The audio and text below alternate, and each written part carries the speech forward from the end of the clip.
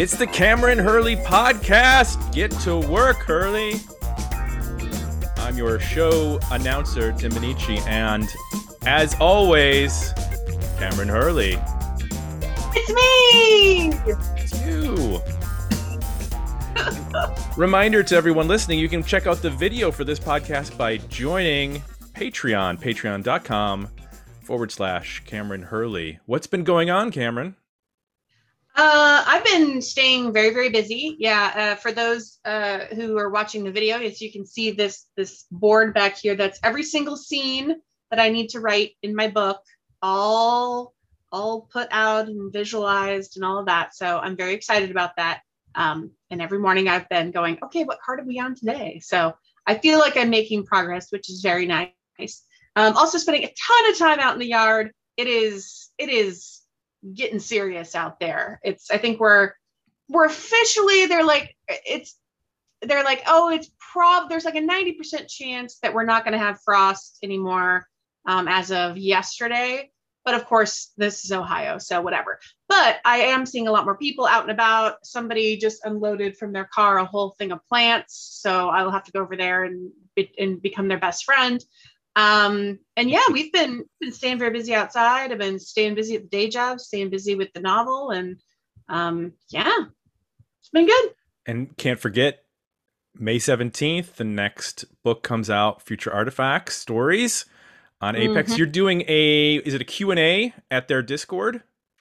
Yeah, doing like a kind of like a Reddit AMA, but at on their Discord channel for Apex. So if you want to join that, you'd have to go to the Apex website and figure out how to get onto their Discord. I'm sure you have to like sign up for something, like maybe join their mailing list or something to I'm not sure. Yeah, I'm not sure how that works. I'm sure that once you get to the site, it will all become clear to you though. So. And so it's been a little over a month since we last chatted. You did make a kind of an announcement at the end of March about your schedule and how you were going about that. Do you want to talk a little bit more about that or refresh that? About my book schedule? Yes. So what ended up happening, I think at the end of March, was I realized that I'm extremely burned out. I'm burned out with publishing, I'm burned out with writing, I'm burned out with lots of things. And I think the pandemic has kind of exacerbated a lot of that. I still like writing. It's just the whole publishing aspect of it. Just every time I was opening up my manuscript, I kept going, this book is so late. I don't know what to do. I'm a horrible person. Why don't I just drink? And so it was just very unhealthy, right? And so I finally realized, I went to my agent. I said, listen, I need to disassociate my self-worth from getting this book done, because every time it's not done on time, I just keep feeling more and more horrible about myself. I said, we need to just take it out of the schedule and it's going to be done when it's done. I'll work on it every day. And it's, a couple hundred words or whatever a day. And then, we'll see what happens. She said, I totally get it. A lot of people are burned out right now and struggling. I wish I was someone like Sanderson, right, who dealt with, the pandemic and all this stuff. But I'm going to write 4 extra books. Unfortunately, I'm not that person. I am the person, though, who is like, let's go dig a pond. Let's dig 2 ponds. Let's roll some logs. So that seems to be how I am coping. But a lot of times, what would happen was, I would open up a manuscript and it would just make me mad, which is what happened actually with Broken Heavens. That book was like almost 5 years late. And a lot of it was I was associating that book with some of the publishing things that were going on. Like Angry Robot was sold like twice and some other things happened. And it was very depressing for me. So it's like sometimes there's like this emotional component to a manuscript, which shouldn't be there. And yet it is. And sometimes I need to like divorce myself from it and move on. So I am at this point being like, it's going to get done when it's going to get done. So probably not 2023, probably 2024 for that book. The good news is me taking a break from, trying to murder myself and write 10,000 words on a weekend, is that I am actually like refilling my creative bucket. I have like 5 new book ideas. which I had zero. I had zero when we pitched Losing Gravity. I had a 1-line pitch for that one. And then I was like, oh shit, I don't know what to pitch after this. I'm out. And I think some of this also has to do with, I'm 10 years into my career. All of those first line of ideas and stuff that I had, I've written those books. We're now at that point where it's like, okay, let's take a step back. Let's recharge. Let's reassess. Let's see what you're actually interested in writing. Because sometimes what's been happening too is I'm pitching things that old Cameron would have written, but new Cameron, post-pandemic, middle pandemic Cameron is very different and has very different interests than, somebody before. So I think that's some of it too. It's just, there's been a recalibration, which a lot of people are doing, right, with their lives right now after the pandemic. Those 2 years have just been 3 years. I don't know, who even knows what is time. Have been really eye-opening. Like, what am I prioritizing? What is most important to me? I realized, I was rereading Meet Me in the Future, which is my last short story collection. I'm like, I don't even remember writing some of these things. I don't even know, because you're just churning, right? You're churning out work and you're running so hard. And then you go, is this really giving me joy? Does this really bring me joy? And at this very, this point in time, we're not hurting for money. My husband has a nice union job. We're no longer caring for his grandmother who passed away. So I feel like this is the time for me to take a little lull, reassess, and get my creative juices back. So that's my, that's what's going on with that. Still doing a short story a month, right? For Patreon. Correct. Still writing every morning. It's just, I'm not going to kill myself to write a book a year anymore. I'm too old for that shit. I'm too old. So we've entered the camdemic era of your career. The second 10 years will be known as the camdemic era. I think a lot of people are going to have a whatever demic part of their career. So absolutely.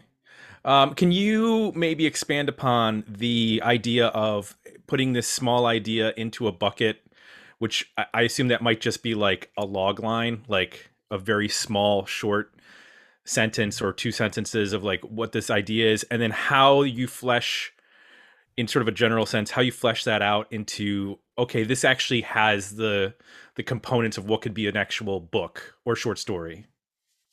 Yeah, a lot of times what'll happen is, I'll have an idea for a concept Locke's spaceship murder mystery, or, what if this, mining operation goes out and it's like Agatha Christie and then there were none. And you say, okay, well, that's a cool little concept. And then you kind of write it down. And then you think, well, who are the characters and what are their secrets? And I think I immediately start with, after the concept has to come, well, who's populating that world? And then it's like, well, what kind of world is it? Because that's going to affect who's populating the world. And then I kind of go from there. And especially if it's a magic world, then I'll do the magic next. Okay, well, what kind of magic systems are there? Or again, what technology, right? Same thing, really. Or what, what's their level of technology? How are they operating, that kind of thing. And so I start with, again, the character and world building are really very much aligned. And then from there, sometimes I will, in fact, I did a whole 7,000 word outline of a science fiction Jane Eyre, where Jane Eyre is this, what was it? She's a garden designer. She's a garden designer, of course. And she goes to this, the mansion on the hill or whatever. And it's secondary world science fiction. And I just wrote it because I'm like, well, I know the plot to Jane Eyre. And here are the characters I want to do. Here are the twists that I want to have. And here is the world building, right? And once I knew all those things, then I already had a plot. So that was really easy to write. When I steal plots, so much easier. Quest plots, the Nyx books were so much easier to write, because it's we're getting the thing that gets you to the next thing. And the less complicated a plot is, the easier I think it's for me to then ideate. So I think, it's how excited you are about the concept. I've got another one that has to do with weapons of war and mass destruction that's in a fantasy setting with an interesting magic system. Which again, I started with, okay, I have this cool thing, this resistance, resistance team has been, had to put this super weapon away, right? They had to save it because they were being invaded. And then the liberators come, and the liberators are like, hey, we want to know where this super weapon is. So they team up with one of the rebels, and it's like, okay, now we got to get the band back together, right? Because it takes all 5 of them to unlock the super weapon or whatever. And then you find out what happened to all them during the war. So I look at like, okay, how can I, does it have a strong enough concept and strong enough characters and strong enough tension, right? Should we trust the liberators? Should we not? They're just going to use a super weapon like the other ones were. And I think when I'm really interested in like the moral quandaries and things like that, I know that it's going to have a lot of legs. And again, it's always very telling when you can sit down and write, oh, here's a 7,000 word outline. Not all of them are like that. I think for a few others that I have, it's a couple paragraphs, like, okay, here's the general idea, and I haven't fleshed them out, to the extent that I did with Jane Eyre. But here's the, general idea. Again, my, assassin turned gardener detective is another one that I've got. I have a very simple, basic structure. I've actually written some pages with that. I have 5 or 10 pages of that, just because that's one where I feel like it's going to be a first person, and it's a possible series. So I want to have that voice. And in order to get that voice, it takes a little while. So I'm spending some time just knowing that I'm going to have to get that voice down before kind of the rest of the things go, because it's so important with, a murder mystery detective novel. So really, it kind of depends on the book, but that's some of the process and different concepts I kind of approach a little bit differently. And they do need time to, again, noodle on in the background. So like some of these, you'll be like, man, Cameron was talking about that 7 years ago. And then it will come out in 7 years. But that's sometimes how long it takes, because while you're working on one thing, you are always ideating these other things in the background too. Do ideas or thoughts regarding books occur at like people talk about, they'll be in the shower and like an idea will come to them. Do you find that like working in the garden, when you're focused on the garden, that maybe like an idea or something will be like pop up and you'll have to go write it down? Oh yeah. Oh, for sure. Yeah. I have a little notebook that I keep with me. And then I also have, of course, I take notes on my phone, but most of those are gardening notes. But yeah, you'll find all the time, like I'll be reading something and be like, oh, and I will go with that. And it's just like, it was so funny. I had a pitch to a big client, and we had to come up with all these creative ideas for the day job. And yeah, I literally was in the shower, came up with some really great creative ideas, and absolutely logged time to that project for the 15 minutes in the shower for coming up with the idea, because it's all creative time, right? Like it's all time that you are putting forth creative energy and thought into creating something. So yeah, you can't really,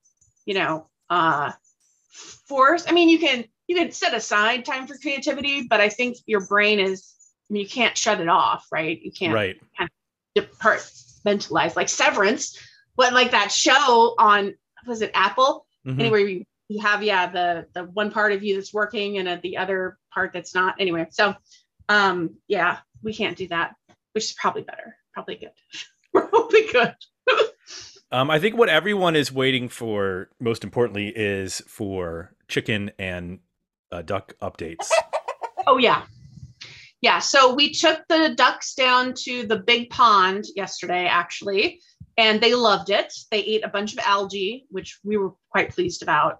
And then they let us know when they were done, and they just crawled back out, and we herded them back into the coop, and they were very happy. So, yeah, they've been moved out into the coop. The chickens are getting beautiful. Man, we just were basically like, oh, we'll take one of each. But they're really getting some beautiful feathers in, and they're all a bunch of characters, which is lovely.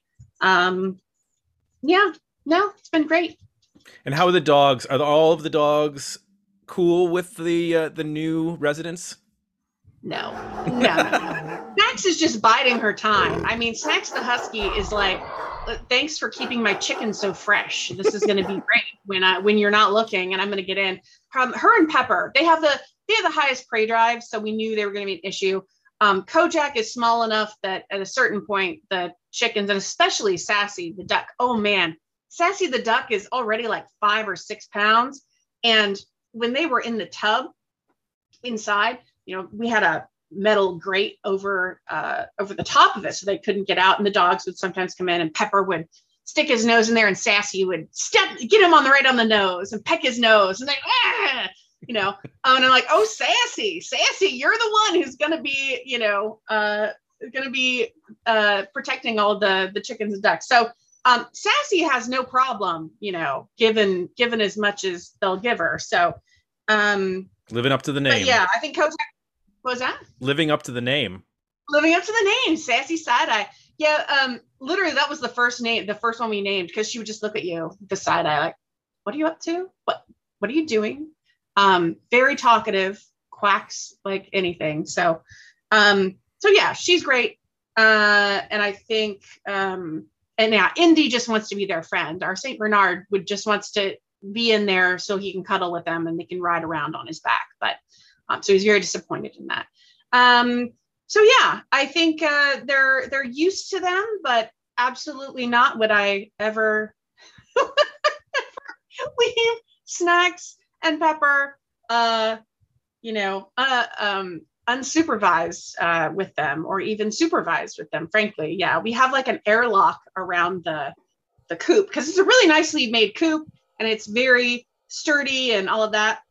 But we actually put another line of fencing around it so that we can get in there, airlock it, and then open the coop. So if, you know, the chickens get out or a dog comes up behind us, you know, they're not going to get in. You have a contamination station, essentially. Yes, it is absolutely like that. We had to, because yeah, we have dogs that love chicken, and everything loves chicken. We were reading about that. All the predators, oh, chicken is so delicious. They either love chicken or love eggs. And who can blame them? I totally understand. Right. That's why I can't become a vegetarian, because like all of the creatures on Earth, I want to eat chicken. They're so delicious. So delicious. Yeah. Exactly. And of course, I want to remind folks that you can see Sassy Side Eye and all of Sassy's friends by going to Instagram. There's often videos posted by Cameron, and also you are on TikTok, and you are getting some nice views on there. And there's videos, including we're starting to do some. I guess they're videos from your Patreon exclusive series, Q&As and real-time writing videos and other things. And we're just putting up short, like 1 to 2 minute clips, so that people can kind of get a taste of what happens in those videos, since they're behind a paywall. And if they're interested, they can go to patreon.com/Cameron Hurley to sign up for those. You had mentioned, I think one of the first video I actually put up was for originality versus formula. You talked about that, and which is what you talked about earlier with regards to finding, if you have a complex sort of magic system or characters that are maybe not, you know, familiar, that you want to go with more of a traditional story structure as opposed to something more outlandish that would be harder to follow. Are there ones that you return to often that you think, oh, this is such a nice template that you can do so much with this structure, or do you try to vary it from story to story? I love quest plots. And I love them because, and I use them a lot with my short fiction. And that is also, you know, because I love pulp novels, which, I mean, that's Conan and that's Elric novels. And I just love that structure because it is so easy that I can spend more time, more creative energy on the people and the world building and the cool magic. And because that's the stuff I really nerd out about. Something like, again, and then you look at like the Light Brigade. The Light Brigade is mostly my most accessible book as far as like world building and stuff like that. And that is because I knew the structure was going to be really wild. And I'm like, if I'm going to do a really wild time traveling structure, this needs to feel fairly familiar to people. Oh, it's Starship Troopers. It's, you know, armored. It's, you know, there's a template for it so that they understand that when you have certain expectations, so that when you come into it and you start getting the weird structure, it's not, you know, overwhelming. It's like, oh, it's this one weird thing as opposed to everything being weird. And I think it was actually Kat Valente who had said that, where, there's like 3 things. Like you can do weird prose, weird structure, weird world building. You can get away with 2 out of 3, but if you try and do 3 out of 3, good luck selling. Good luck selling a lot of copies. And people are just like, what the fuck is this? But yeah, you usually get away with 2 out of 3. Gotcha. Also on your Instagram, you post a lot of cooking pictures. Uh,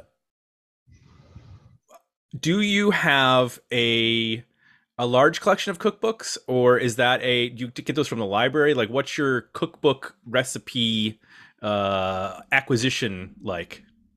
Pinterest. Pinterest. Of all things. Isn't that interesting? It's like actually one of the only things I still use Pinterest for, because that's really nice because you can go, oh, what do I have in my fridge? I have chicken. What can I, chicken with chicken plus, celery plus whatever. And you can kind of come up with a bunch of recipes for it. So yeah, that's actually where I started. And then I also follow a couple accounts on Instagram now for Middle Eastern dishes. But yeah, for the most part, yeah, it's Pinterest. That's like my go-to search engine for recipes.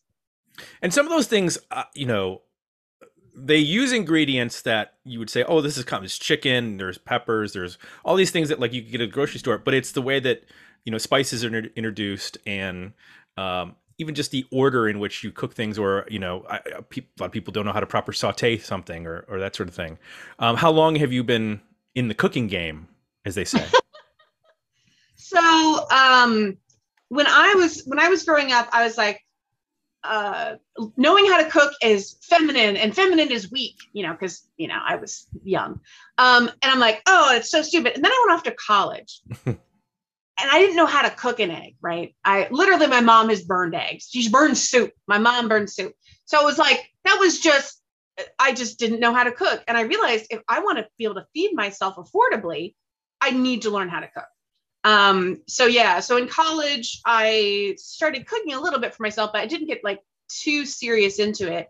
I think it's been, since I had the house the last 10 years, because then you have a house, you have all the various gadgets and things, the KitchenAid mixer, and that we have a stove that actually has, it's 2 stoves. You have the smaller stove on top and the larger stove on the bottom. And actually, it really started when I told my husband, hey, I really want you to try Ethiopian food. There was a great Ethiopian place in Chicago that I went to all the time. Well, the problem is the closest Ethiopian restaurant is in Columbus, which is over an hour away. So we wouldn't do it that often. And finally I said, you know what? Fuck this. We're just going to teach ourselves how to cook Ethiopian. And we did. It took years, mind you, especially for the injera. That continues to be like an iterative process, but it's a 3-day process to make it the right injera. But I think that's really where it became, when we finally were just like, you know what? We're in Dayton, Ohio. It's cheap here. Unfortunately, there's not a lot of restaurants. What do we want to eat? Well, fuck it. Let's make it. So we did. And yeah, I think that was where it went from, oh, great, I'm cooking some enchiladas and I'm cooking, some spaghetti. And then it became, let's see what else we can do. Let's do some Middle Eastern. We did a lot of Thai curries for a while too. And now, yeah, we're getting into kind of these Middle Eastern dishes, which is really great. And yeah, it is. I've been really enjoying just, especially with vegetables, because I think like that kind of, Midwestern, white Americana, boil some potatoes and maybe put some salt on it, where you just don't realize how good stuff can be when you actually put real spices on it. Mm-hmm. When you actually season it correctly.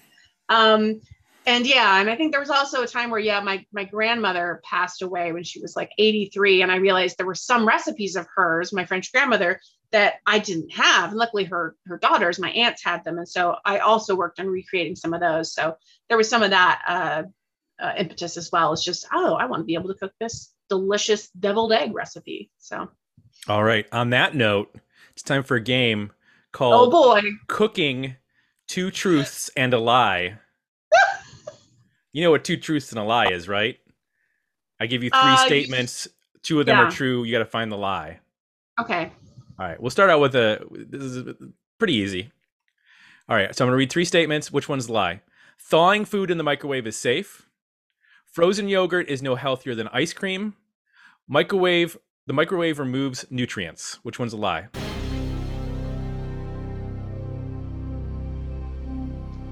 The microwave removes nutrients. That's the lie. Correct. Actually, more nutrients are left because it cooks it faster. Oh, there you go. It does Yeah, not I nuke knew it. something about frozen yogurt because the frozen yogurt versus ice cream, it's all calories. So All right.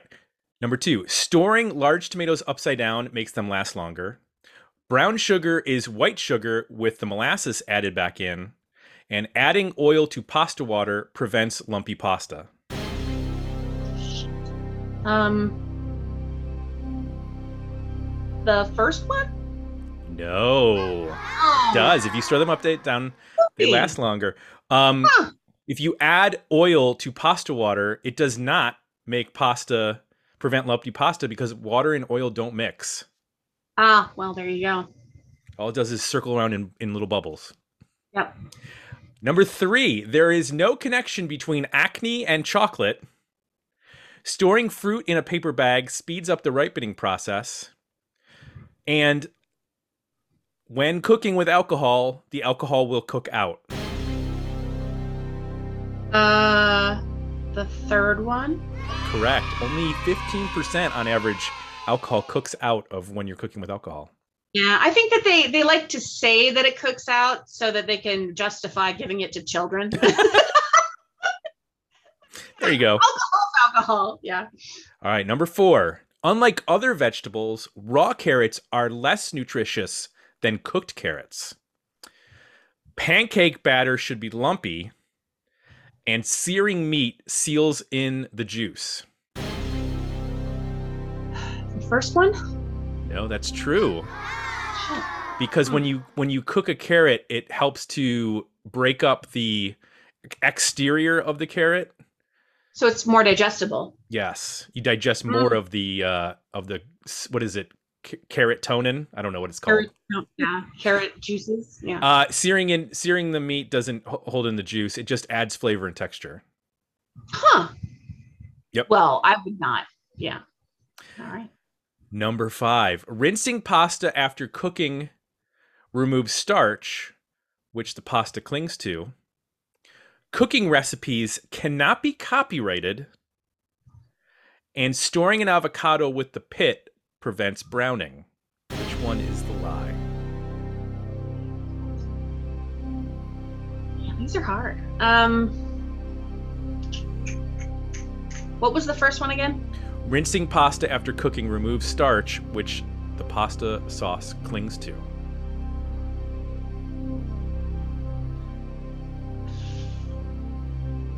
The second one? Nope, that's true. You cannot copyright a recipe. You can whatever medium in which you like. If you put it in a book, the book is protected. The book is copyrighted, but the recipe, not the actual recipe. That's very interesting. That explains a lot of things going on with recipes on Pinterest. So, but the pit of an avocado does not prevent browning. It prevents browning on the part that it's covering. Well, but overall, to prevent browning, you limit the oxygen and add a layer of water or oil to the avocado. Ooh, well, that's a good tip. Last one. Okay. These are berries: bananas, avocados, strawberries. Which one is the lie? These are berries? Yes. Bananas, avocados, strawberries.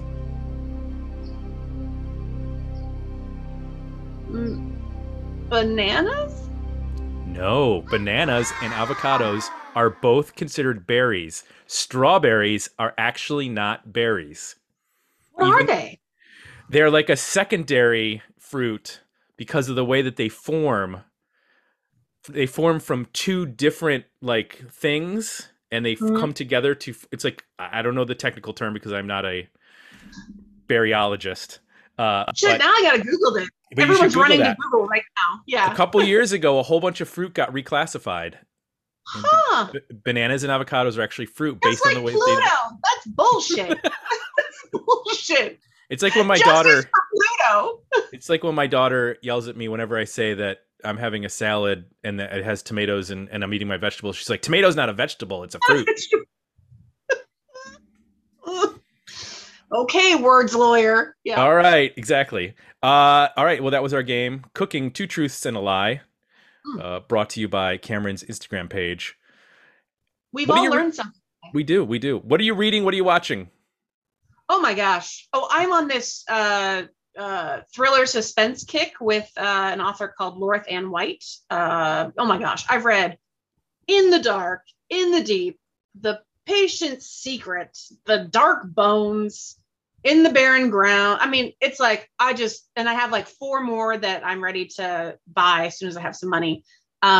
Really, really fun. Just again, domestic thriller / mystery suspense novels. Some of them set in the Arctic, which of course I really like because I lived in Alaska and I find it just very cozy.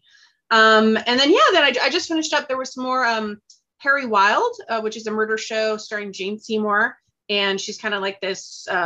She's an older literary, like a retired literary professor turned detective, kind of a Miss Marple vibe going on. That's been really fun. And then I got into a show called Traces, which is kind of a forensic detective show. It's older and less twee than Bones. Less twee. And then I finished the Sister Boniface mysteries, which grew on me. That one, I took a couple episodes. It was a little too soft. And then I started getting into it. And that was really fun. So yeah, lots of thriller suspense mysteries. I'm telling you, these mystery books are going to write themselves at some point.